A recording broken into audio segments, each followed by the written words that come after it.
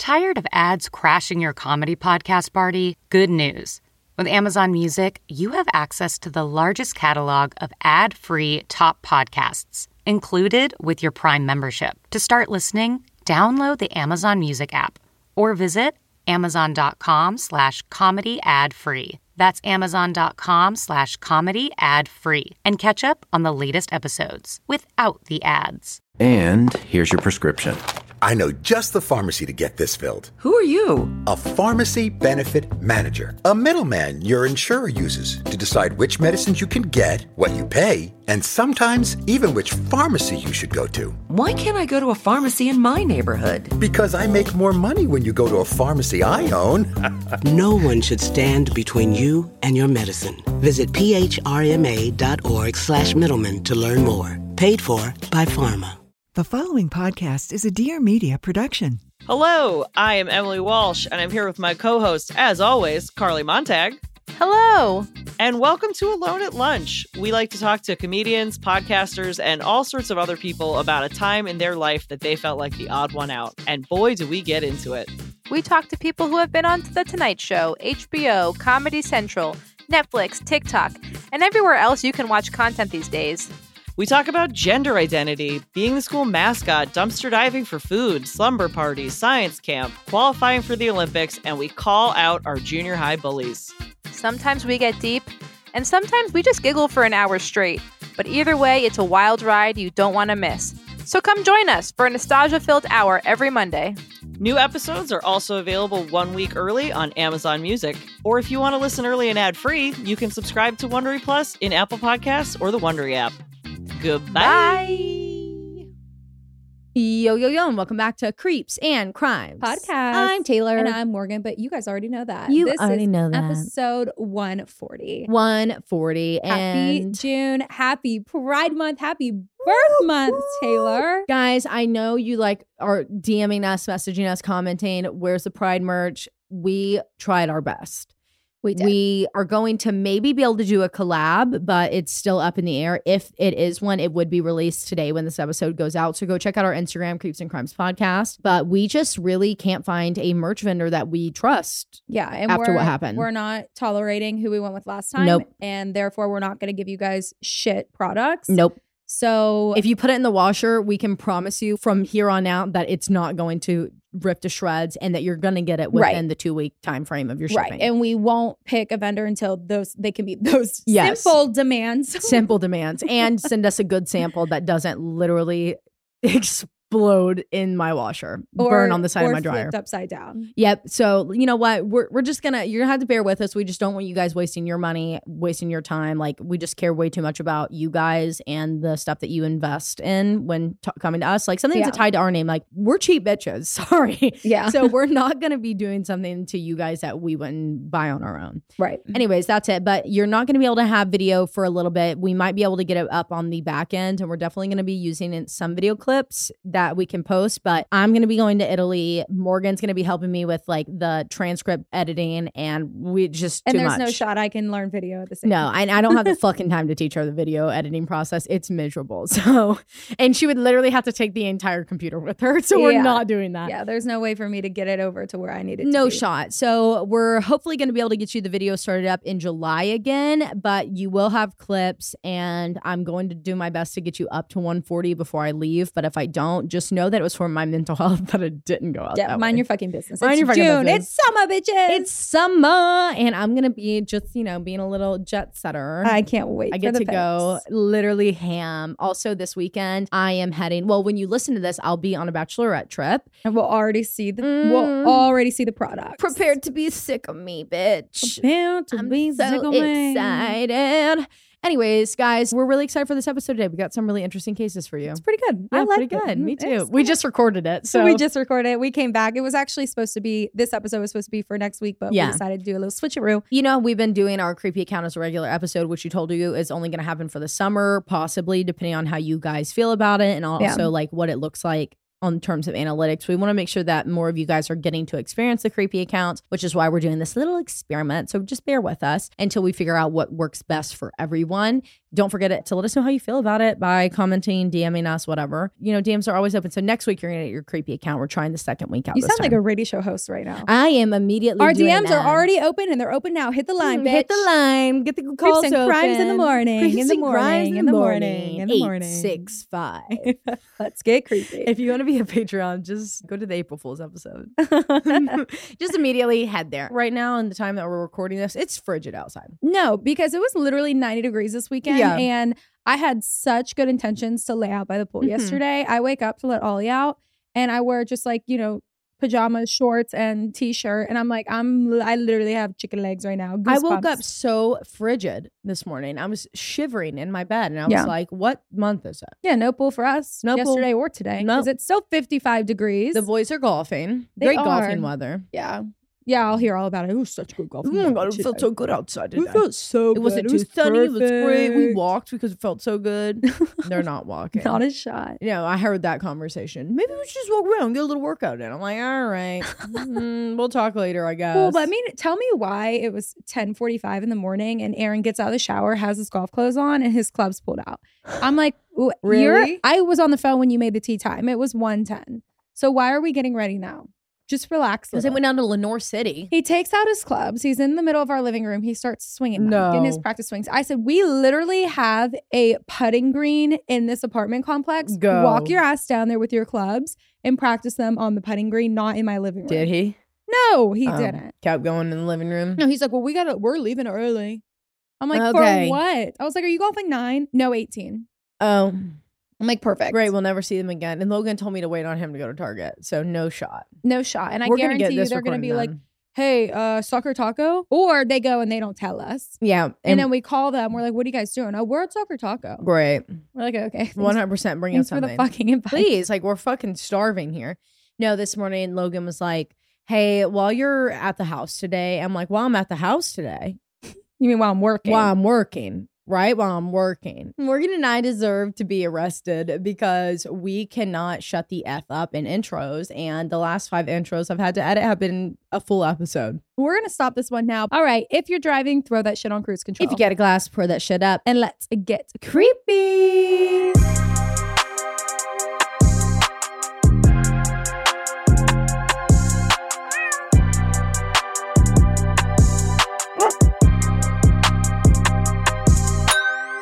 Okay, Morgan, what do you have for us today? Okay, so today I am covering the Allagash abductions, and part of me, while conjuring up these notes, made me feel like I have covered this, but I also think it's very similar to the Devil's Den case that I did. So if I did cover it, it might have just been like a mini case within like a Barney and Betty Hill, or something like that. So if you've heard it, you haven't. I Just need a ignore chart me. of everything we've ever covered on Patreon. Because Taylor, this happened the case same that Taylor thing. is covering today. Yeah. We went through the same thing. We were like, there's no way I haven't covered this, right? Because we talk about instances so much, like just in passing. In like other cases, especially you when you're talking about alien abductions and ghosts or like and missing shit. time. Like I did 3 mini cases within missing time. Yeah. So like it's hard. It's hard to find those. Yeah. But And like we don't always like detail that in the description. So then after the fact, we're like, shit, we're searching Google Docs. yeah, I did Google Docs search all of the names in this case, and none of them were a hit for my Google Docs and Creeps and Crime. So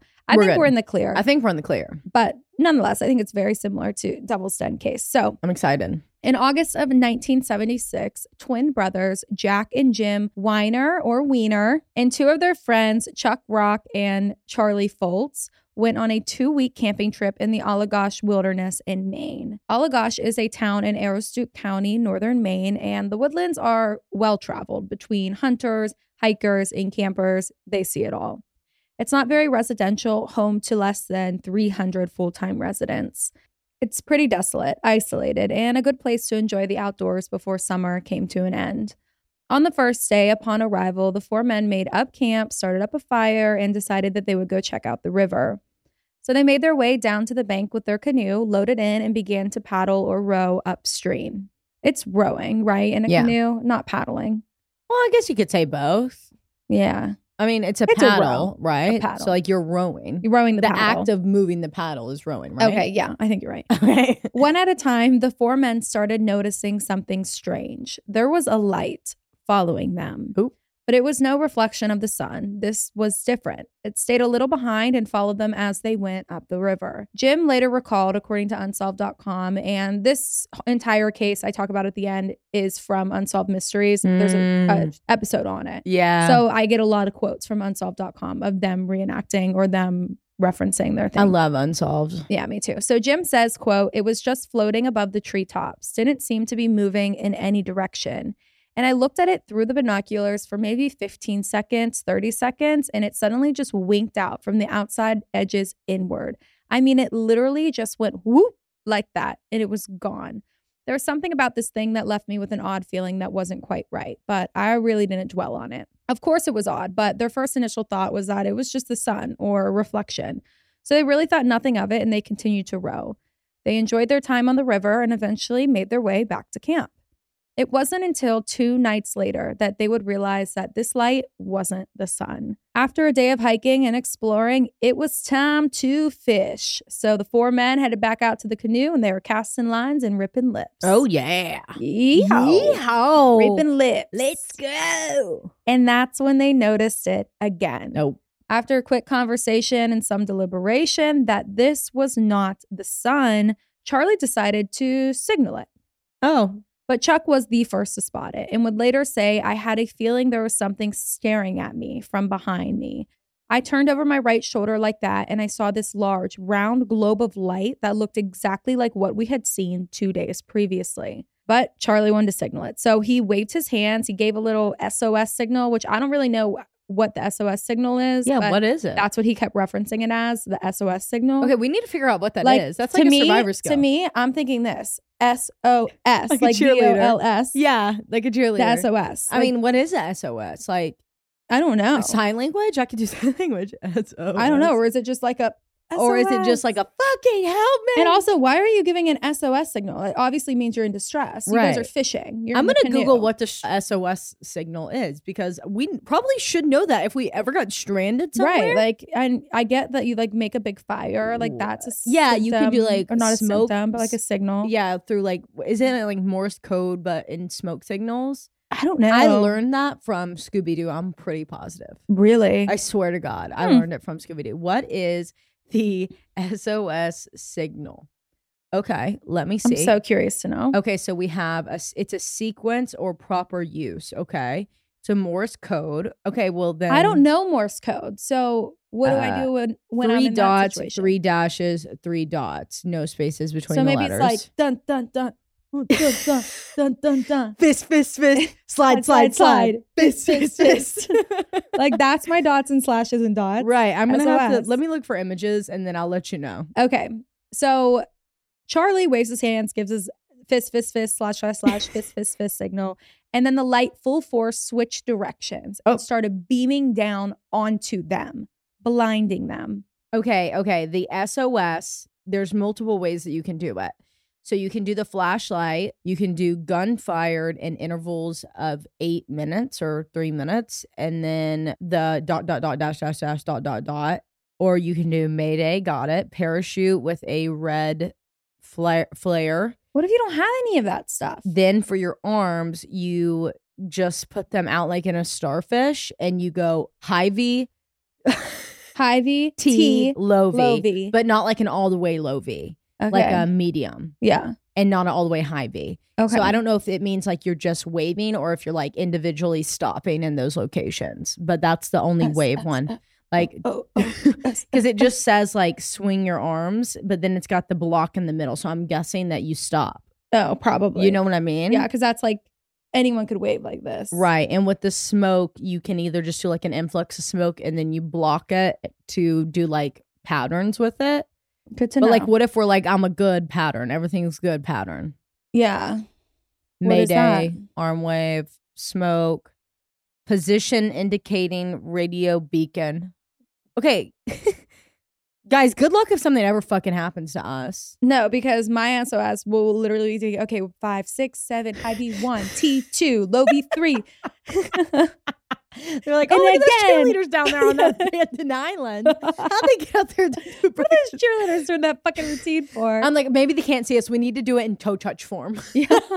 5, 6, 7, hit 1. Then we're doing snow angels on the beach. And Yeah. that's just what it comes down to at that point. Oh, shit. Okay, so they notice this beam. He gives the SOS signal and it switches direction, starts beaming down onto them, blinding them. Well, this freaked them the fuck out. Yeah. So they drew their lines back in and they decided to head back to camp. And they recalled that this light followed them the entire way. Jim said that it had this roiling effect to it, like a miniature sun. It was very, very bright. It would light up the treetops like it was daylight, even though it was like evening time.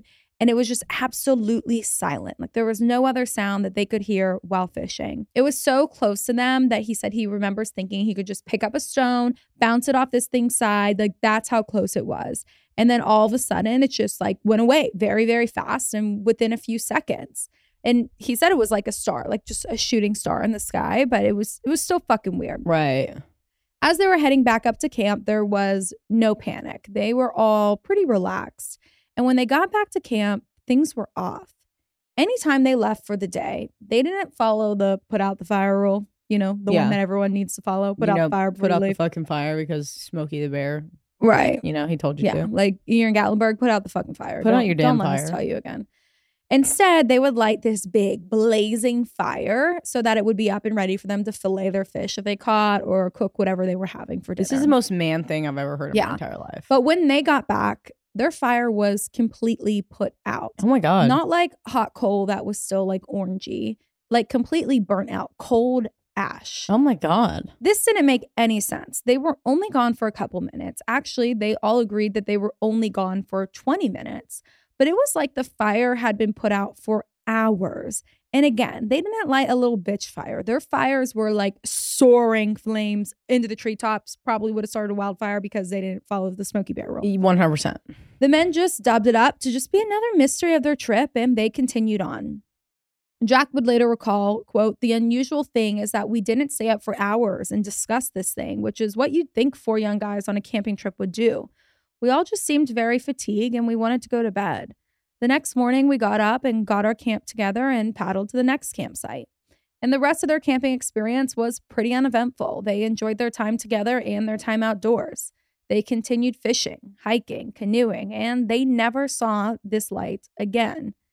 They went home and they claimed to have told their families about the weird light, but again, they didn't think anything of it. And the family was like, okay, guys, like, cool. Sounds good. Looks like you probably saw the fucking sun. You're just being dramatic. You're being dramatic. We would literally Like, make fun of the boy. No, we wouldn't. We'd be like, oh my God, you guys saw an alien. They'd be like, no. No, it was the sun. Yeah, they would think Yeah. we were dramatic of their own story. Yes. Exactly. So they didn't think anything of it until 12 years later in 1988. Twin brothers, Jim and Jack, were not able to sleep. They were having nightmares, and the same nightmare nonetheless. In their sleep, almost every night, they were having flashbacks to that camping trip, but not any memory that they physically remember. No, these nightmares had the 4 boys on a strange craft or building, and one was always laying on a table with something covering their chest. And the other 3 were sitting completely naked on a bench. Oh my God. Even in their dreams, they were embarrassed. They felt exposed. And surrounding the table with whoever was laying on the table at that point in time, because in their nightmares, it would constantly change. It would rotate who was laying on the table. That's not good. Surrounding the table was 2 beings, large head and large black eyes. And standing in front of the 3 that were naked on the bench was another being with the same description, just standing there, like monitoring them, overwatching them, just standing there looking at them, basically. Yeah. Jack said about his nightmares, he said, quote, "I was starting to have nightmares, really terrible nightmares that I could not explain. I found myself in a very brightly lit room. I had no idea where I was or why I was there. To my left, I could see my brother, Jim, Chuck, and Charlie sitting on some type of bench, and they were all naked. I was wondering why they weren't helping me because I felt like I was in danger. And while I'm trying to figure this out, I noticed this figure or this dark, shadowy type figure emerging from this light, this bright light in front of me. I would wake up sweating and breathing heavily in just a state of terror and shock. And Jim was having similar dreams as his twin brother, Jack." Jim says there were always certain elements of the dream that were the same. Some type of creature, being helpless, feeling violated was a feeling that he often woke up with. And in every dream, they were with Charlie and Chuck. And they knew this had to be connected to their camping trip 12 years prior. Yeah. When they reached out to Charlie and Chuck, who were also having flashback nightmares of the camping trip, the twins decided to reach out for some help. So they contacted UFO researcher Ray Fowler. Ray had suggested that maybe they should all four undergo hypnosis with a trained hypnotherapist to try to figure out more details, fill in the gaps of their story that were obviously missing, and see if their nightmares really were anything real. Right. And the four did. Under hypnosis, the four guys each were able to recall memories of being abducted that were absolutely terrifying. But the scariest part was that almost all four of the stories were the same. They all four said they were taken into an aircraft. All four of them were asked to strip naked. All four were subject to medical examination, and all four had samples taken from them, their skin, their blood, urine, and semen. After the hypnosis, they were separated and asked to draw like illustrations of their memories that they were able to gather from their hypnosis session. Unsolved actually had some excerpts from the actual hypnosis session because they were recorded. So I'm going to read some of those because I don't think we're allowed to play them. So the first one was from Jim Weiner. I think it's Wiener. It's spelled Wiener. Whichever. I like Weiner. Me too. Just for the sake of the storytelling. Just so we're not saying Wiener the entire Wiener. Jim W. Jim Dub. This is from his actual hypnosis session. Quote, they don't know what to do. I think they think I'm going to come after them. I feel like I want to. The first one that comes near me, I'm going to throttle him. I don't like these things. I don't care where they come from. They shouldn't be doing this to people. Let's go throttle him. What does that mean? Throttle, full throttle, pedal to the metal, like throttle. Just gonna fucking like deck his ass, wreck him. Yeah. And then Jack says during his session, they're right there. Their face is right in my face. I don't know why. I don't want to know. I don't want to know what they want. They're saying things. In my head, they're saying things. Don't be afraid. They say, do what we say. Just do what we say. You know what? Telepathic communication freaks me That's fuck out. fucked. That's fucked. But like, how weird is it to see the different emotions between like, second one's very nervous. And he's like, I don't want to know what they're doing. I just want this to be over with. The first brother is probably the protector. I'm going to fucking wreck these guys. Full throttle these fuckers. I'm going to literally full throttle them. And the other one's like, I'm scared. I don't want to know. I don't want to know. They're talking to me. Right. I would be terrified. Me. Yeah, me too. But I don't know. Maybe I would. I mean, I guess that's like fight or flight. Like truly. Yeah. Yeah. And Charlie says he's describing what they're in. It's like a doctor's office. I get that. It's cold like a doctor's office is cold. They put the panel over your chest. Then they scrape your arms and your chest, your legs and thighs. We shouldn't be here. I just keep thinking I want to be back in the canoe. Wow. So this happened in the canoe. Yes, when they were fishing. Right. Oh, shit. Yeah, because remember they called the SOS, the light beamed down on them, and they were like, and then it fuck beamed that. away. And that's next thing they remember was rowing back to shore. Right. But they didn't know that their memories were gone at that time. Until they went down into hypnosis and started having these dreams. Right. Whoa. And Chuck's recollection was more so about what they were doing to Charlie. He said during hypnosis, I see some sort of device on him. They've got this looks like a silvery, it looks like it's got curves on it. It's almost like it sucks something. He's got his head tipped way back. It's almost like he's in pain. We can't help him. All we can do is watch him. God. And that's actually the picture that Chuck drew after his hypnosis session. It was Charlie laying on the table and the other three sitting there naked, watching what they were doing to him, waiting for their turn. So whatever happened to Charlie must have been really traumatic for the guys to see. Yeah. So he probably was first. I would guess. Yeah, for them to all be just like fucking really scarred by that. Yeah. And it wasn't until after the hypnosis that these four men were told and realized that they all had recalled the almost exact events that day on their camping trip. This was kind of odd though, right? Like it's odd that to me, it's odd that hypnosis worked on all 4 of the guys. Right. One, because men are so skeptical, Mhm. most often will refuse to go under hypnosis. And in the back of their mind, like they refuse so hard that it never happens. Right. You know? That's literally what Logan said the other day. Yeah. He was like, someone have to literally knock me out to make me go into hypnosis. Yeah. And number 2, it's unlikely that it works to pull all of these memories out at the first encounter, the first session of hypnosis. We get 4 stories that are all the same. It's just a little odd. Mm-hmm. So they were asked to each take a polygraph test. Oh. And they all fucking pass. For the next 28 years, these men never let up, even with all the criticism, all the skeptics. Specifically, the biggest skeptic was a man named Dr. William Cohn. And Dr. William Cohn believes that alien abductions are sometimes and most of the time driven by the media, images and movies, pop culture, things that we see from horror films, literally. And he says that it's media driven and people just start to believe that maybe they have had something like that happen to them. And then they're constantly thinking about it. They then convince themselves and it was never real to begin with. Right. But for 28 years, these men have had their stories ridiculed in the media, told their truth is not their truth, and they never backed down. Charlie said, quote, "This happened. If you believe it, that's all right. If you don't believe it, I don't care. I don't care because it happened." Okay, Charlie, me too. Their story rocketed them into the spotlight. They had appearances on the Joan Rivers show and even got their very own episode in Unsolved Mysteries, where most of my information came from today. This event, this hypnosis, this going into the media catapulted them into the list of UFO abductees that is very quite long. And they were going to conventions and they even had book deals.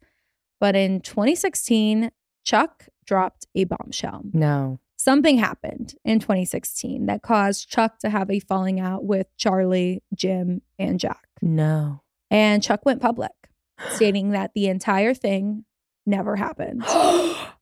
And that the Allagash abductions was just a money-making scheme. He stated that his hypnosis was just a lie. Quote, "We were compelled to stay together, all speculating that this thing could go into the millions of dollars for each of us, yet we made very little." He stated that they were all using the drug hashish or hash, which is made by compressing the cannabis plant. It's just an extract of marijuana.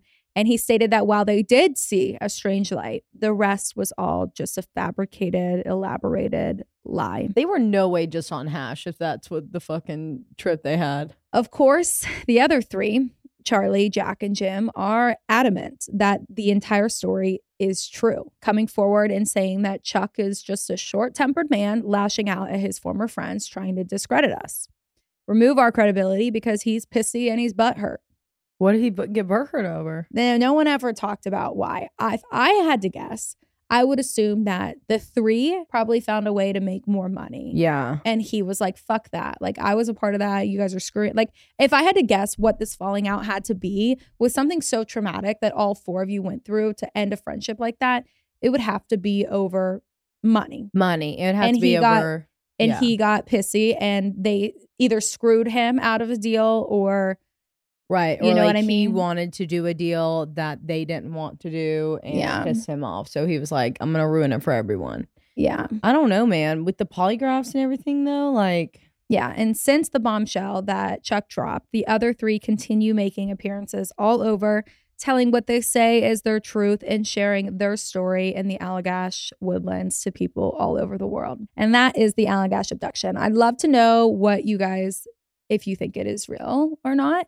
I think it's your standard abduction.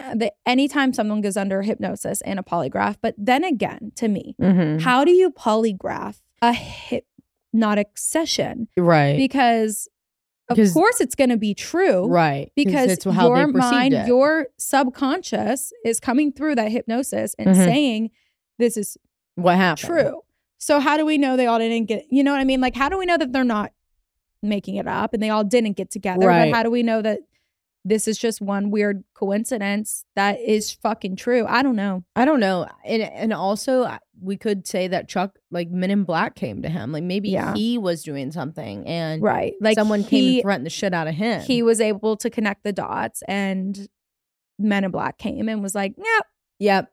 And like something. Go public. Right. Now. You've got to do this right now or we're going to kill your whole family. And we're going to kill all your friends. And he's like having to separate himself in order to protect them. Like, that's me being a psycho. But... Or same thing. They came to him and he got scared. So he started to distance himself from his friends. He was no longer doing what they do and caused the falling out. And then he was like, I've got to protect you guys. I've got to tell the world the story's fucking fake. Right. Like, we don't need to be getting money off this because we're becoming a target at this point. Yeah. I mean, that could be it too if we were going to say that that was the case. And then also, like, that's a lot of pressure. Constantly having people like question you and like your story and your truth. Like, if that is their truth, like at some point I would probably be like, no, fuck it. Yeah, we made it up. Like, if it just became after too so much frustration. Yeah, just like, being like, you're right. Yep. We fucking lied. Like, I mean, literally when those people on that TikTok were like, they fucking hate each other. It's secret. And we were like, yep, we fucking hate each other. we're like, we actually despise each other. We don't even record in the same room. Nope. This is all fake. This is all fake. Lie. This is all a giant lie. This is all just a giant lie just to get some millions. Yeah, like Morgan didn't even come to the University of Tennessee. She went to Pitt. Like, it's just all fucking lie. This is all a fucking social experiment. Like, no, it really could have been, you know, like, because like, why would you go so long and just to like give up your lie? Right. Like, if it was a lie, you take that shit to the grave. 28 years. You, Chuck, were going on tour. You were talking about it. You're getting booked. You're going on shows. You're having shows aired after you. And you're getting paid. And then you're all of a sudden like, fucking lie. It was a lie. Why would you ruin that for yourself? Right. Like, if they're continually, still to this day, able to go to these conventions. Be profitable off their story. You are like, I don't know. Like, what would be so damning that you would like break that and make everybody question you like you're a giant fucking liar? Yeah. And another thing is like, if it really didn't happen, you don't ever come out after 28 years of lying. I would take that to my grave. To my grave. Because I would be mortified. Would you ever get a job again? No. Right. Because people are like, you're a giant fucking liar. God forbid something happens and someone that you love or you're close to gets murdered, you're immediately arrested. You're immediately sentenced because you're a compulsive liar. Yeah. Like, that's just a big risk I wouldn't ever want to take. Me neither. Yeah. Anyway, that's all I have. 28 that is years. Yeah. That's longer than me and you have ever been alive. Yeah. And up until what also is weird about the story is that all of the nightmares started coming after 12 years. So I wonder if they were abducted again? Or something happened that, or if whatever they use, some sort of like temporary amnesia or whatever, like worn off. Yeah, I don't know. It's just weird. Yeah, the entire story is weird because no one else really had visions until 12 years later, and then all of a sudden everyone started having them. Right. And I feel like if it was all made up, then they would have done it earlier, like as soon as it happened. Yeah. And these UFO researchers, like these UFOologists, like they are purposely like trying to pull out the like fake ones. The fake shit. You know what I mean? So for them to give them the time of day, like it has must have to be some consistencies. Pretty like, legit. That aren't public, you know? Right. And there's got to be more to it. Ooh, I got a rabbit hole for you guys. Ooh. Morgan's got it for you. Oh, I thought you were about to start your case. Oh, yeah, I am. I'm like, what's your rabbit hole? Oh, I do have a rabbit hole on mine too. Don't worry. You do. A lot of new things coming out too, which you guys know I'm typically not down for, but I feel like this one is, you know, legit enough that I can. Yeah. All right. Well, thanks so much, Morgan. I loved your alien abduction. Thanks. I'm glad to be back in the abduction space. I needed something just a little lighter after the last one. Yeah. It's just a little after less. 139. Yeah. 100%. 100%. Yeah. Okay. So the case I have for you guys today is multi-layered, and I'm just going to hop right into it. Okay. So May 30th, 2010, 21-year-old Stephanie Flores Ramirez was in a Texas Hold'em tournament in Lima, Peru at the Atlantic City Casino. This was one of Stephanie's favorite things to do, and she was really good at it. She was pretty much a regular at this casino as she was a business student at the University of Lima, and her family was very well known. Her father, Ricardo Flores, was the former president of the Peruvian Automobile Club and a former race car driver and a very successful businessman that was currently at this point in time a presidential candidate. Wow. Right. Stephanie was Ricardo's only daughter, and she had 4 brothers. So she was a natural-born queen. She was the queen. The queen. She was described as someone who was humble, kind, respectful, talkative, and just an inviting spirit. That night on May 30th, when Stephanie did not return home from this Texas Hold'em tournament, Her father began to worry as this was extremely unlike his daughter. So it was like the next morning, like afternoon, evening, when she wasn't texting him, calling him, coming home. He's like, something's wrong. Yeah. And like I said, she was a very respectful girl and always made sure that her father was aware of her plans. And plus, like, he's a presidential candidate. Like, he does need to know where she's at all times. At all times. At all times. So Ricardo calls Enrique, who is his son, Stephanie's older brother, to come to the house and help him look for Stephanie. They begin calling every single one of her friends, the casino, really anyone that they could think of, but it was to no avail. No one had seen or heard from Stephanie.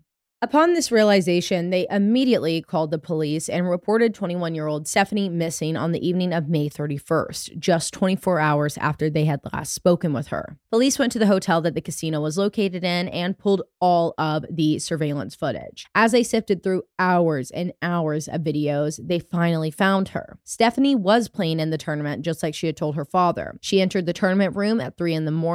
and sat down beside this blonde man who had been in that room sitting at the table for like a few hours prior. Police watched as she played through the entire tournament, and then she leaves the tournament room with that blonde man that she was sat down beside. The two together walked to hotel room 309, and they entered the door at 5:16 a.m. Just about 2.5 hours or so later, the man leaves the hotel room and returns shortly after with 2 cups of coffee and some toast. But about an hour after re-entering the room, the man leaves the hotel with just his backpack, and he told the hotel staff, like, hey, don't disturb the woman that's in room 309. She's sleeping, like she was up really late. So don't go in there. She doesn't need towels. Police took this footage back to Stephanie's family, and Ricardo does confirm, like, yep, that is my daughter, but he had never seen that man before. Hotel employees told police that room 309 was registered to a 22-year-old man and gave police his full name. This name sent shivers down their spines.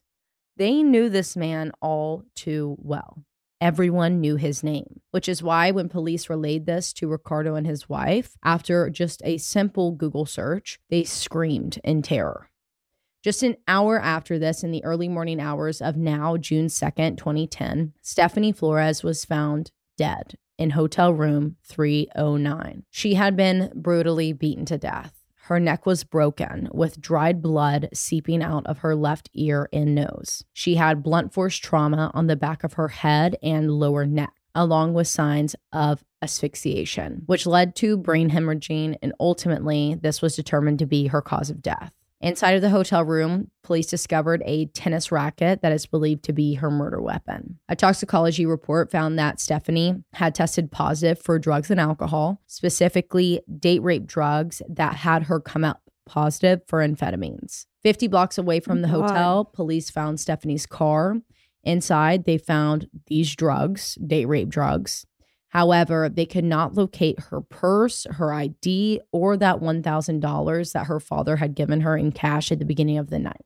Investigators knew that the man Stephanie was last seen with had done this to her, and he was dangerous. An international arrest warrant was put out for him. He was a flight risk. His name was Joran van der Sloot, a Dutch national and the primary suspect in the disappearance case of Natalee Holloway. Holy crap, chills. And Natalee Holloway's disappearance took place 5 years to the day earlier, May 30th, 2005. Immediately after releasing his photo and description to the public, which really was like, everyone already knew who he was, but just seeing his face again in the news was jarring. Joran was immediately reported to be seen crossing the border into Chile. Following this tip, he was arrested in Chile on June 3rd. He was trying to make it to Aruba with clothes in his backpack that were covered in Stephanie's blood. Oh my God. Joran was brought back to Peru where he was interrogated. Initially, he maintained his innocence, saying that an armed man had entered the hotel room and attacked him and Stephanie. Where? When? On what camera? On where? But with all the surveillance footage from the camera that literally sat right above room 309 and 4 days of interrogation, he finally confessed. telling police that he watched as Stephanie, who was on his laptop, like I guess he had gone and got in the shower and she like grabbed his laptop to look up something. He came out and was like, "What are you doing on my laptop?" Well, she had seen a message that had popped up that he did not want her to see. He went on to say that because he was drunk, like they had had 10 drinks in at this point, Stephanie began grilling him about this message and it got like really heated. He said that Stephanie then like hit him trying to leave the room while he was trying to explain himself about this message. And he reacted by hitting her back and it escalated from there. Joran said that he had to do this. He had to kill her because he was afraid that she was going to go to police with what she saw on that pop-up message. That message was detailing his involvement in the Natalee Holloway case. Wow. At the time, Natalee's name was thrusted back into the media, into the spotlight. And this is a huge deal. But in order to understand what exactly was going on in Natalee's case at this point in time, I need to walk you through the entire case. On October 21st, 1986, Natalee Ann Holloway was born in Clinton, Mississippi to David or Dave and Beth Holloway as the first of their 2 children. Natalee had a little brother named Matthew. When Natalee was 7, her parents divorced, and the children lived for the most part full-time with their mother in Memphis, Tennessee until 2000, when Beth remarried a man named George Twitty and moved Natalee and Matthew to Mountain Brook, Alabama, because George was a very wealthy and prominent Alabama businessman. For those who don't know, Mountain Brook is a very, very, very wealthy Birmingham suburb. Natalee attended Mountain Brook High School, where she was on the dance team, as well as a few other sports teams, a member of National Honor Society, and an honors student. She was incredibly intelligent and was said to be very kind, fun, and just a really motivated girl, which only makes sense because when she graduated with honors from high school in May of 2005, Natalee was awarded a full ride scholarship to the University of Alabama on a pre-med track. Yeah. Wow. And guys, she was so excited to go to Alabama. After all of her hard work and dedication to her education paid off, Natalee and almost all of her senior class, I'm talking 124 fellow grads, were off to celebrate with a graduation trip to Aruba. Ooh. So fun, which I didn't know this about Aruba. I mean, I guess I did know, but like I've never like thought about it.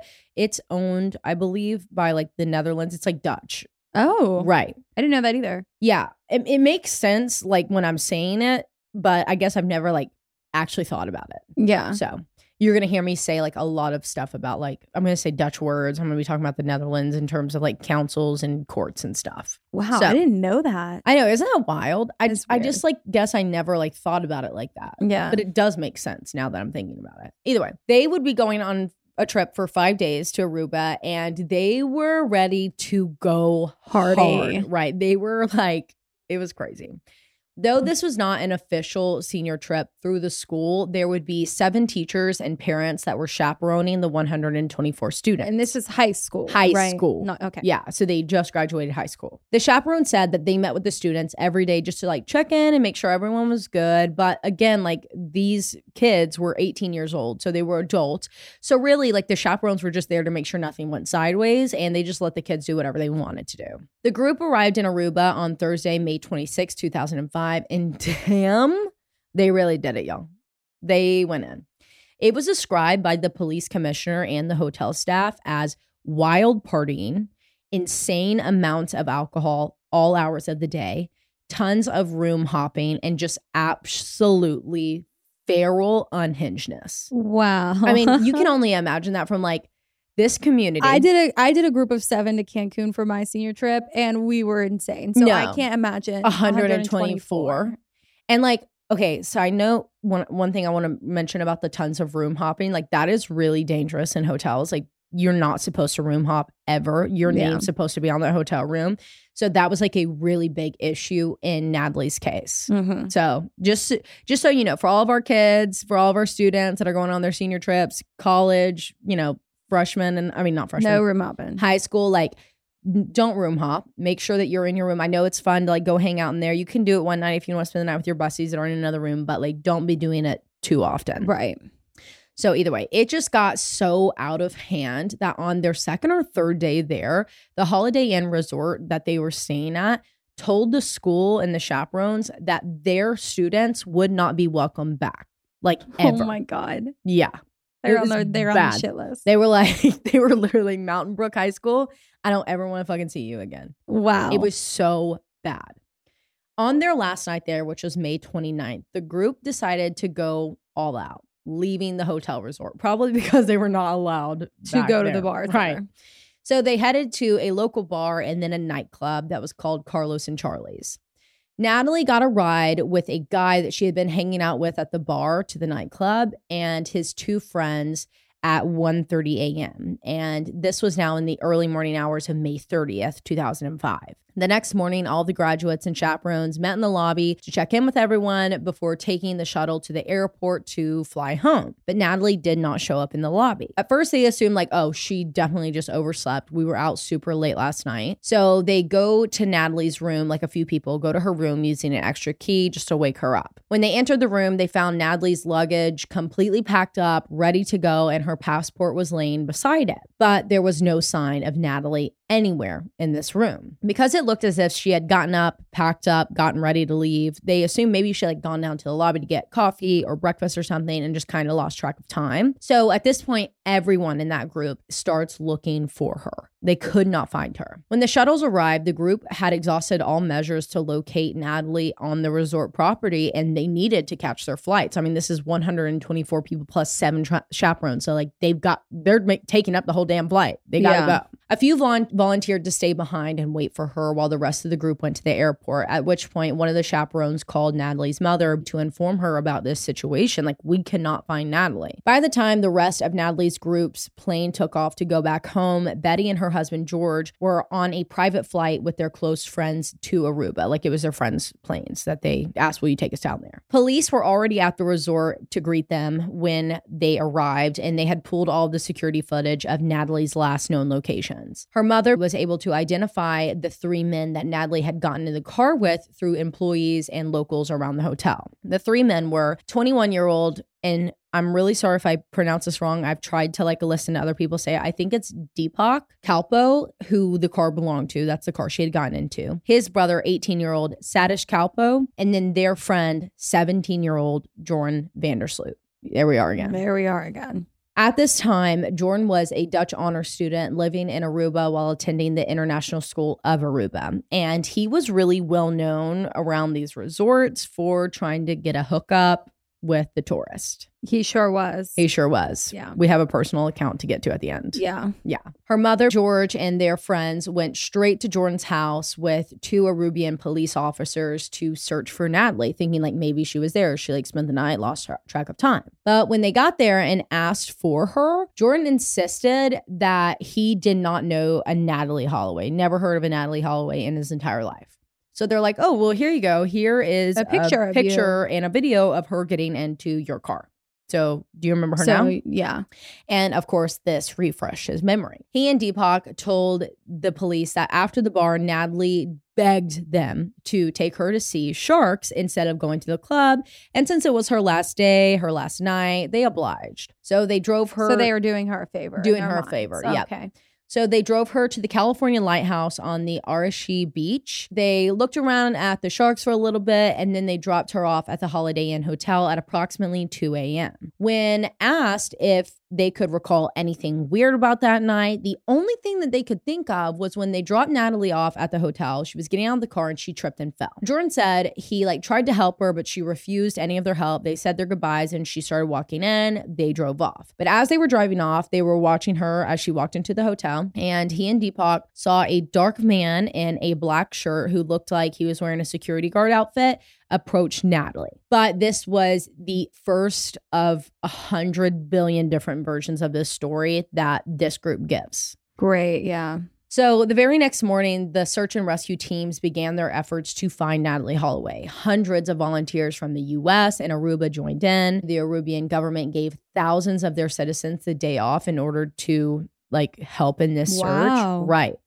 and 50 Dutch Marines conducted an extensive search of the shorelines. Meanwhile, police continued their investigation of the last known whereabouts of Natalee. Investigators gathered an incredible amount of potential evidence, physical and forensic, which would later hurt them because of false leads. Like when you have too many things and not like a direct path, like there's just too much to even sift through at that point. They also scoured through hundreds and hundreds of hours of security camera footage from the bar, from the club, from the hotels, all the streets. It was just so much. But there were and still are to this day very conflicting accounts and reports on whether the hotel lobby cameras were functioning the night that Natalee disappeared. Really odd. Oh, that is odd. To some, though, it did not matter either way, as there were various ways that Natalee could have accessed her room other than the lobby. Like, you don't have to go through the lobby to get to your room, which kind of like where we stayed on Madison's Bachelorette, like we could have entered the room from numerous ways, you know? So they were like, we're not too freaked out about that because she could have gotten up there either way. Yeah. You know? And I say all of this just to explain to you how much of a shit show this investigation was from the jump. Because at first, the main lead that investigators were following was Jordan's story about the security guard, and immediately zeroed in on two former security guards from a nearby hotel, which at the time was closed due to renovations. These men were Nick John and Abraham Jones, both of which were arrested on suspicion of murder and kidnapping on June 5th in Natalee's case. Now, this was a shock as it was just days after Natalee had disappeared, and police never disclosed what they had on these men publicly. Think about the amount of evidence that you have to have in place to support an arrest for a murder and a kidnapping.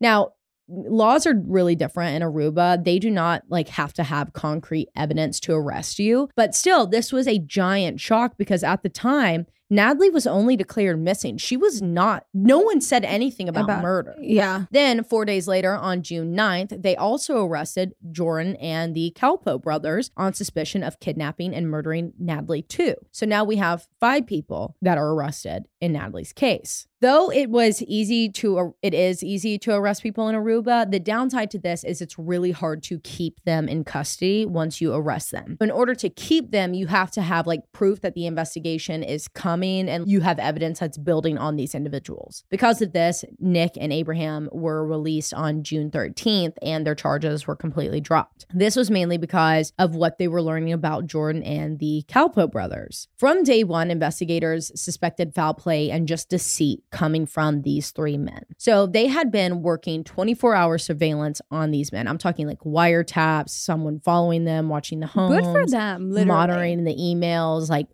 shit, man, they were in on it. Then on June 17th, another man was arrested. He was a local jockey named Steve Gregory Crows, based on statements that Jordan and the brothers were giving police, saying that they saw him with Natalee at the end of the night or something, but it's never been publicly announced exactly what it was. And on June 22nd, Jordan's father, Paulus, was also arrested and to be brought in for questioning. Wow. Paulus and Steve were both released on June 26th. Overload. Again, arrests, just the arrests, suspects, the evidence, it's just too much information. How are you going to properly do this? Right. All the while, the authorities were also releasing conflicting and misleading information indicating that they knew Natalee was murdered at the lighthouse to the media. It was just a shit show. Yeah. By July 4th, 2005, Jordan and the brothers were at hearings and still in police custody, continually changing their stories from, we took her to the hotel after we left the lighthouse, to we left her at the lighthouse and she walked on the beach home, to the brothers left Jordan and Natalee on the beach so they could hook up and then they both separately walked home, to they all 4 went back to Jordan's house after going to the lighthouse and the brothers said that they were going to take Natalee home a few hours later and they said that they dropped her off. Can they make up their minds? It is just crazy. Their story changed every single fucking time they told it. And it's not a little change. It's massive. A whole new story. A whole new story. After their hearings, the brothers were released, but Jordan remained in police custody. Meanwhile, in terms of the actual search and rescue efforts that were going on, they were fruitless and filled with just so many rabbit holes and false leads / reports. So the FBI comes in and they partner with the Aruban government to be look, we need to assess. This is not going well. Honestly, Aruban officials, they're doing good. It's just a little they're very thorough. Right. And for them to just allow access, like FBI come in, you know what I mean? Yeah. Like they are trying You can to tell get that to the they bottom want of to this. help. Yeah. Right. So the Arubian authorities hand over the entire case file, all of the evidence they've collected, all of the interviews that they've done, like literally everything that they had gathered thus far on the case. And they were like, please Do something. Yeah. Help us. Natalee's family offered extremely large rewards that just continually grew and grew and grew for any information in Natalee's case. But later they just capped it at $250,000 for any information that would lead to Natalee's body. And I say this to show you just how quickly the morale was dropping in hope of finding Natalee. FBI investigators found a piece of duct tape with strands of blonde hair attached to it and sent it to the Quantico labs for testing, only to find that the hair did not belong to Natalee. And that is just one example of testing that had been done and evidence that had been collected that had nothing to do with Natalee's case at all. Yeah, but that there makes was just you so think, much. Whose hair was that? Right. On August 26th, the Calpo brothers were rearrested along with a new guy named Freddie A. It's like Armabatzis, and he was 21 years old. But on September 3rd, all four men, Jordan, the brothers, and Freddie, were all released because a judge released them, despite the fact that the prosecution was like doing everything that they could to keep them in custody. Obviously, this causes an uproar. So the judge that had released them says, look, we're going to release them under the conditions that they must remain available to police at all times, aka like put them on parole. However, just 11 days after placing this condition, they lifted it. Specifically, the Combined Appeals Court of the Netherlands, Antilles, and Aruba lifted them. For what reason? They didn't have enough evidence to keep them. Oh my God. Yeah. After their release, Jordan gave tons and tons of interviews to the media, like Fox News, CNN, AB, like it was insane. During which he once again changed his story 1 million times on recording. Isn't that enough evidence like to prove right that there? something's wrong? Yeah. As we all know, this case continued to just get more wild, more unhinged, more out of hand, and just really more unorganized, if that could even be a thing. Many other suspects were arrested. The main three were rearrested and released several times over and over again. Books were released by Jordan Vandersloot, by Natalee's father, Dave Holloway, and many reporters that had been working the case from day one. The searches continued and they expanded, and this went on for years and years, leading us to March 29th, 2010. So we're now back on the timeline leading up to Stephanie's murder, 2 months prior to her murder, almost a 5-year anniversary of Natalee's disappearance. Jordan Vandersloot reaches out to Beth's, who is Natalee's mother's lawyer. His name is John Q. Kelly. And Jordan says, look, I'll show you the location of Natalee's body for that $250,000 reward. No worries though. I'm only going to ask that you send me $25,000 up front. Okay. So John Q. Kelly immediately calls the FBI in and they negotiate this exchange and arrange it to happen. On May 10th, an undercover investigator in Aruba gave Jordan $10,000 in cash while videoing him because he was going to be the one that was collecting the exchange. So like he was going to tell him what he knew. And they then wire transferred the remaining $15,000 into his account that was in the Netherlands. Once he got the receipt, he gave over the information that he promised, telling authorities that Natalee's body was located in a house nearby. But after just a little digging and a search, investigators learned that this was completely a giant fucking lie because that house had not even been built at the time of Natalee's disappearance. Jordan used this $25,000 to pay for him a vacation in Lima, Peru, which is where these two cases collide. Oh my God. 5 years to the day after Natalee was murdered, Jordan Vandersloot murders Stephanie Flores. And like I said, he was arrested in Chile on June 30th for the murder of Stephanie. Also that same day. So did I say June 30th or June 3rd? June 30th. It's definitely June 3rd. June 3rd. That same day, June 3rd, 2010, he was also charged with extortion and wire fraud by the U.S. District Court of Northern Alabama. After which, the U.S. Attorney Joyce White Vance obtained an arrest warrant and transmitted it to Interpol, which is like, everyone knows what Interpol is, right? If you don't, watch Narcos. They explain it really good. So, On June 7th, he admitted that he killed Stephanie in a rage to the Peruvian officials, claiming that it was accidental because she freaked out after seeing a message on the laptop that detailed his involvement in Natalee's case. And he promised to tell police in Aruba, where Natalee's remains were, if he did not have to face trial for Stephanie's murder. Police obviously were like, fuck no. No one trusts you. We're not agreeing to this. So on June 30th, this is where the 30th comes in, Jordan Vandersloot was indicted on his charges by the U.S. Then in Double September, whammy. Like triple whammy, back to back to back to back. In September 2010, investigators from Aruba were able to interview Jordan in his Peruvian prison, where he allegedly admitted to planning this entire extortion wire transfer plot. Because, quote, he wanted to get back at Natalee's family for making his life so hard. Okay. Well, you killed their daughter. Well, you literally fucking, and now you very just killed obviously, someone else's daughter. Exactly. On March 14th, 2011, Jordan's computer hard drive was examined by the FBI, during which they found several websites that he had continually looked at about Natalee's case. However, they did not release anything else that they found. So I'm assuming that they're keeping the majority of this information hidden for when we get him back in the U.S., probably to be able to arrest him for Natalee's disappearance. Hopefully by the so end of this smart. year. I hope that they have it.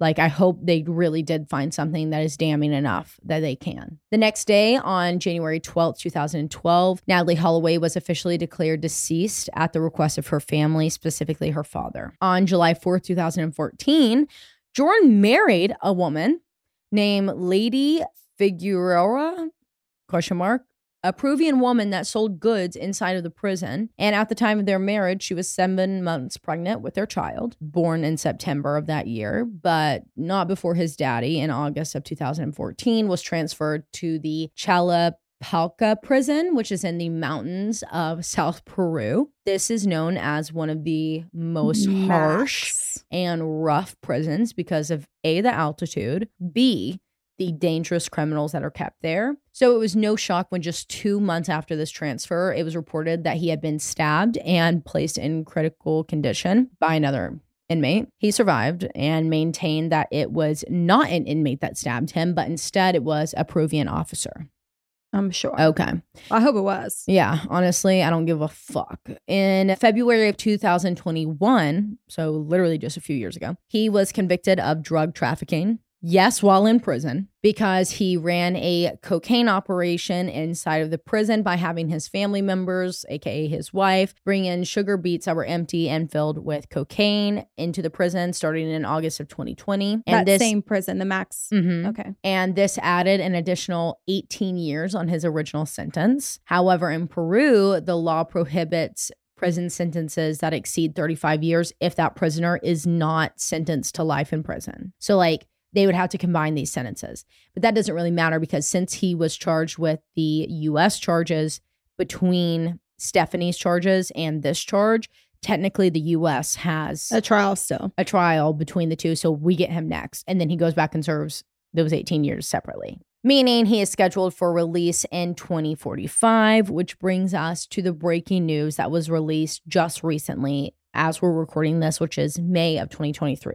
On May 10th, 2023, it was announced by Natalie's family that Jordan Vandersloot will be extradited from Peru to Birmingham, Alabama on the charges of fraud and extortion relating to Natalie's disappearance, according to the New York Post. But last night, I get breaking news alerts that he is now claiming that his father murdered Natalee Holloway. The father did? No, technically, they murdered her together, according to this new fucking story. So on May 26th, like we said, we're recording this on May 29th. I don't know that we said that, but I'm saying it now. We're recording this on May 29th. Jordan Vandersloot claims that his father buried Natalee Holloway under the house, according to court documents. And this is from the New York Post, written by Olivia Land. The primary suspect in the disappearance of the Alabama teen, Natalee Holloway, once claimed that his father buried her under a house, only to redact the story in a sick alleged plot to get money from her grieving family. Jordan Vandersloot, 35 years old now, was one of the last known people to be with 18-year-old Natalee Holloway before she vanished in Aruba on May 30th, 2005. He will be extradited to Birmingham next month, so in June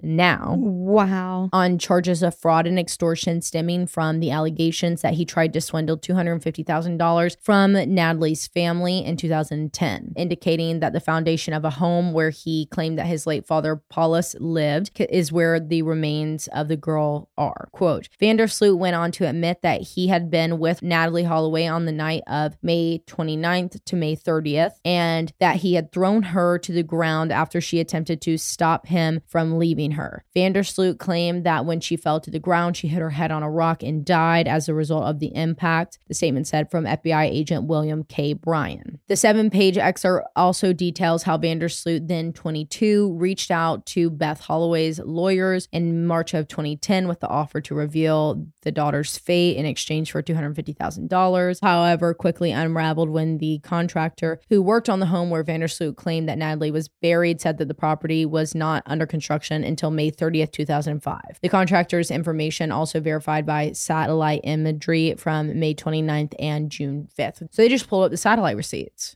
That is crazy. That's wild. A thing. That's a thing. In a May 17, 2010 email, Vandersloot admitted to Holloway's attorney that he had concocted the entire story. Just days later, on the 5th anniversary of Natalee's disappearance, Vandersloot strangled Stephanie Flores, 21 years old, at a casino in Lima, Peru. No, he beat her with a tennis racket. He did not just fucking strangle her. Who wrote this? Olivia Land. Your facts right, babe. He was later sentenced to 28 years behind bars for killing and has been in a Peruvian prison ever since. Earlier this week, his attorney, now this is a really interesting thing that I saw last night. I don't know this for sure, but apparently his attorney is the same attorney that has represented Donald Trump for years. Oh. Like a powerhouse attorney. How which does is he really even afford weird. That? He's been in jail. He's been in a max I don't know. security prison in the Peruvian mountains. How the fuck is this can even he a thing? afford that attorney? Earlier this week, his attorney said that even a murder conviction hasn't stopped his client from receiving positive attention. Quote, all of his friends from all over the world sent letters to Jordan. I rented him a P.O. box to receive them. Some letters brought €10, €20, $5. They were girls who wrote and sent him letters with money, and he answers to all of them. End quote. He boasted. It's fucking disgusting. Y'all are fucking crazy. I'm sorry. I'm not actually, no, I'm not fucking sorry. Y'all are crazy. Y'all are not right in the fucking head. I'm sorry. Fuck y'all. Fuck that. After nearly 2 decades, no one has been charged in connection with Natalee Holloway's disappearance. She was legally declared dead in 2012. Quote, I was blessed to have Natalee in my life for 18 years. And as of this month, I will have been without her for exactly 18 years, Beth says. That is heartbreaking. She would have been 36 years old today. It has been a very long and painful journey, but the persistence of many is going to pay off. Together, we will finally get Natalee her justice. And I hope they do. I hope they do too. I hope he doesn't fucking scam out of this. I just have this feeling. Well, they will for sure be able to charge him on these charges for lying. And if they have it in writing that it was a plot. Extortion. Exactly. And like clearly this dude's psycho, like psychotic, not like a joke, like for real, a sociopath. Absolutely. A narcissist. And these two, they're not his only victims. No, there's no way. He clearly has had rage issues. He's going around to these resorts. And his daddy knows. And his dad recently passed away. I want to say in like 2014 passed away. His daddy knew. Right. So there's something that it's not adding up. In the way that they arrested him is really interesting. And actually, I believe that many people believe that it was his father that killed her. Really? Yeah. I feel like there's so many things out there about Natalee Holloway's case that it's really hard to not go down the rabbit holes of like the different versions of the stories. Because I mean, it would take me anytime that someone covers Natalee's case, it's either 40 minutes of just like pure facts like I just did, or it's 4 hours, 4.5 hours. Like the case file episode is 2 hours and 30 minutes. Wow. And you know that they're very concise, to the point, with only like very good information. But I would 100% recommend that you go listen to the case files episode on it if you want to hear a more detailed runaround of this entire case. I feel like most people, for the most part, know Natalee's case. It's been something we've talked about for 18 years now. Yeah. And unfortunately, even if he is convicted of her murder, we'll never know the full story. We'll never know. They'll never find her body. No, unfortunately. They're just going to have to find enough evidence. I feel like the U.S. at this point has enough that they could give him some charges. Yeah. Even if it's this wire fraud. How old is he now? Do we know? He's 30. I think it's at 32. 32. 32, 36. So we know he's got another at least 18, which will make him 50. And then the U.S. will probably hit him with at least a 25. Right, for the extortion. 75 And then years old. if they can get enough, many warrants to, search his stuff like that hard drive, if they could get more, they might. I think they have something. Me too. I don't think that they would be so secretive about what was found on that hard drive if they didn't find something. Yeah. But I'm sure the FBI is keeping their mouth so shut until we get him. Yeah, they need to. I mean, because we watched it one too many times between Gabby, like 100%. It's just really a lot. So Morgan, tell us. Okay, yeah. So what's so weird about this, actually just like the coincidental of like us reading this on May 29th, and this happened May 29th, May 30th. Oh my God, and it comes out on June 1st. And 2 weeks ago, my mom had texted me whenever they released that he was being extradited into the United States. My mom had texted me and asked if we had covered the Natalee Holloway case. And I was like, no, not yet. Like it's on the list, Right. And I was like, why? She was like, I just have a really interesting connection. I'm like, okay, well, don't leave me at that. Well, fuck, tell me right more. now, Beth Ann. Call me.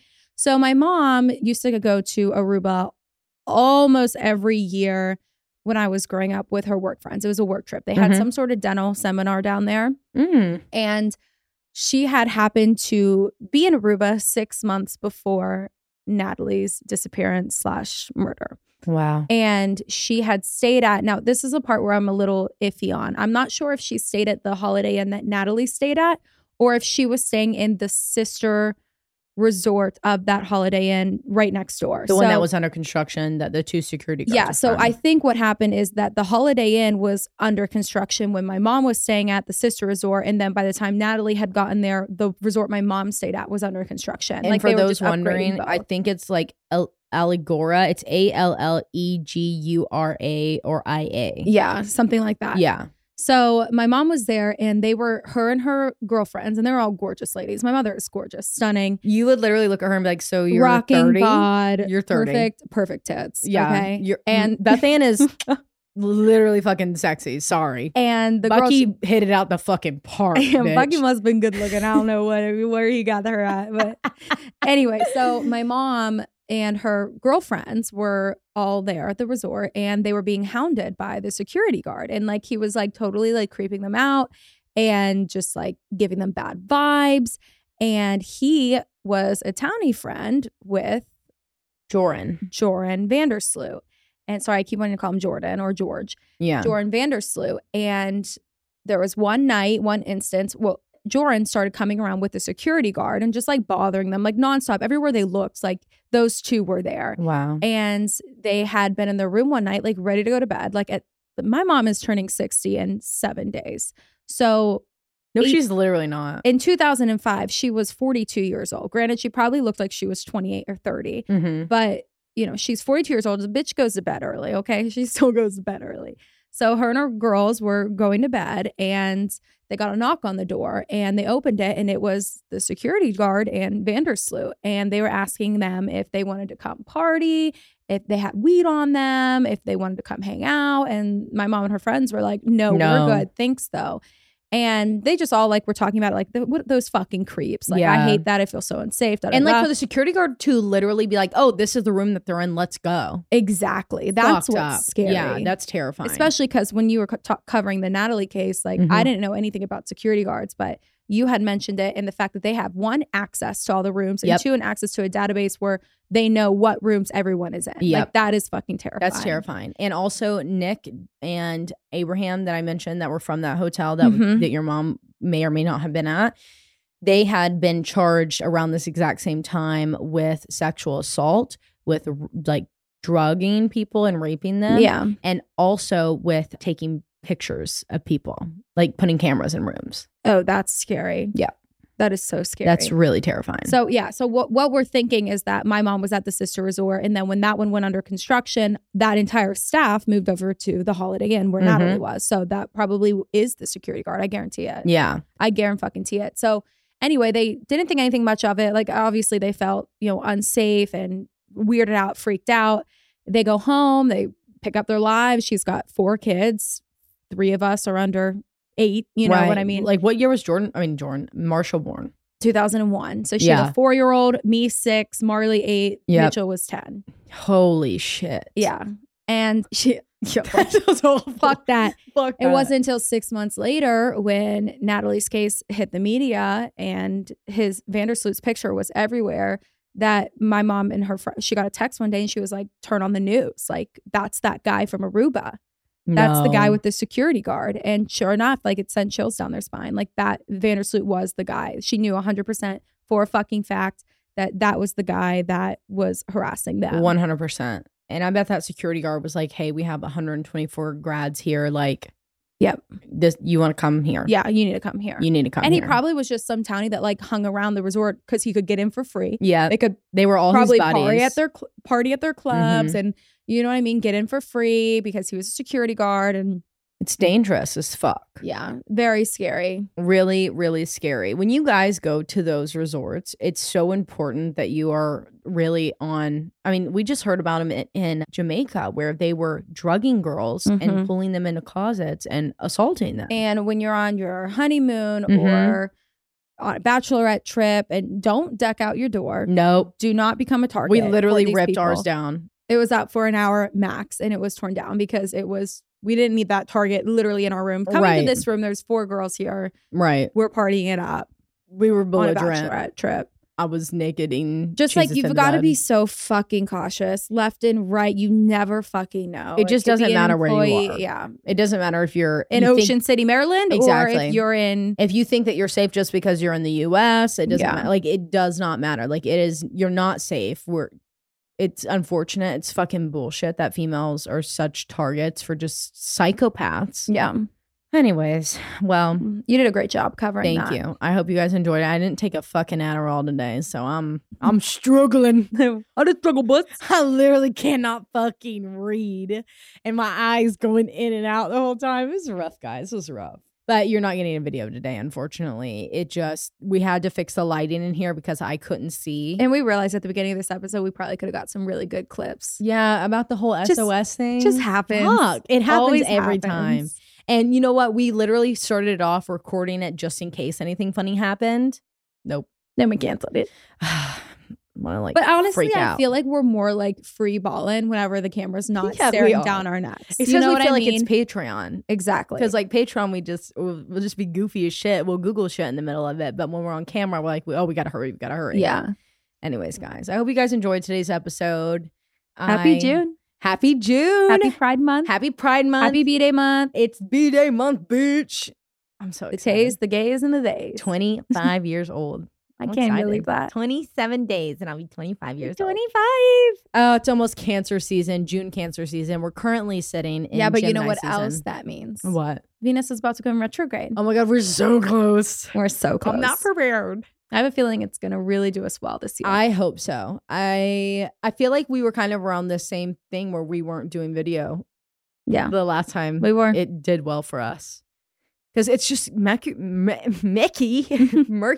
is either just getting out of retrograde right now as the time we're recording this, or she's in it. Yeah, I'm not sure. I don't know, but I felt her this time. I don't pay attention to that bitch. I don't let her know that I'm looking. I'm looking at you. I mean, hell, she was in such bad retrograde that my whole street blew up. And then I melted a fucking pot on my stove. And then you went blind. And then I went fucking blind. So Mercury, fuck off. Fuck out of here, bitch. Oh, shit. Y'all are like, what happened to your stove? Guys, a literal pan melted on the bottom. Stove. Like the metal fucking melted. Ripped up the fucking fiberglass. I'm going to have to replace the like whole front of like top of it. And I like don't want to stress out my landlord about it. So I'm just going to fix it. I'm just going to do it myself. Like, either way, she's going to be like, you're going to have to pay for it. So why not? Why not? I don't know. I really feel like she'd be like, I wanted a new stove anyway. I don't want to do that to her right now. She's like so not. If she wants to replace it, whatever. You know, she can sell it to someone else. And at least I like did my due diligence and like put good karma out in the world because fuck. It's not that expensive. You can get it off Amazon. And it's just like a quick little replacement. But anyways, thanks so much for listening. If you want to be on Patreon, you can go to patreon.com/creepsandcrimes. You can follow us on Instagram at Creeps and Crimes Podcast. Taylor J with an A, Morg.M double the G. We're kind of killing it on TikTok right now. Creeps and Crimes. Creeps and Crimes. Yeah, we're like kind of, famous over there. We finally hit that K. We're like really feeling ourselves. Yeah, we really are. We're like, fuck yeah. Yeah, okay. Immediately we're famous. We're still working on it on Instagram, but we're so close. We're so close. If you don't follow us, like for our own mental, it's Please. so hard to like feel rep validated ourselves and feel validated to like the people that we talk to every day when we say we have a podcast and we're like, oh, so many thousands listen. Yeah. And they go to look at our Instagram and not even 10% like, wow. of that follows us. And They're it's like, wow, fucking 8,000. embarrassing. 8,000 people listen to your podcast. Wow. And we're like, you know what? It's better than the 100 that we started with. Yeah, exactly. So it always is better. But if you don't follow us, please go follow us on Instagram. It's at Creeps and Crimes Podcast. Please. And you know what? I'm going to unground you because a lot of you guys have been like, yo, I was a part of the 17%, but I'm ungrounded. I'm back. Yeah. Let us know when we can unground you individually. Yeah, let us know. And then maybe you'll get a follow back. Oh, maybe we extend that to the people that are letting us know that they're, fighting the 17%. Yeah. Instead of just Patreons. I feel like I need a Katniss Everdeen, like, yeah. May the odds be ever in your favor. May the odds be ever in your favor. And blow up our reels specifically if you're going to comment on anything. Yeah, please. Please. All right. Love you. Bye. Love you. Bye. See you next week.